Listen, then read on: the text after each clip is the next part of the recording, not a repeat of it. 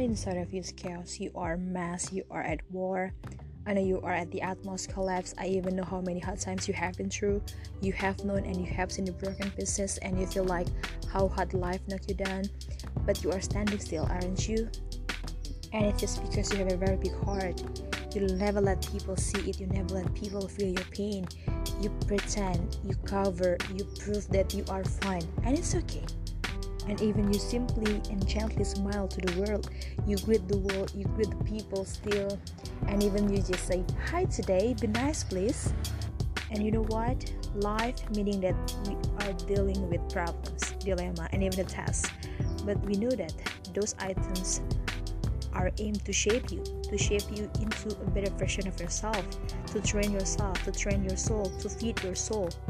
Because beautifully, we need to grow, we need to develop, we need to improve ourselves, our soul, and our heart.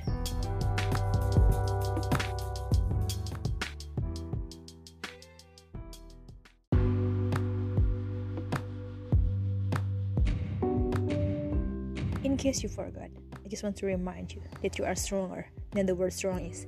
You are higher than the word high is.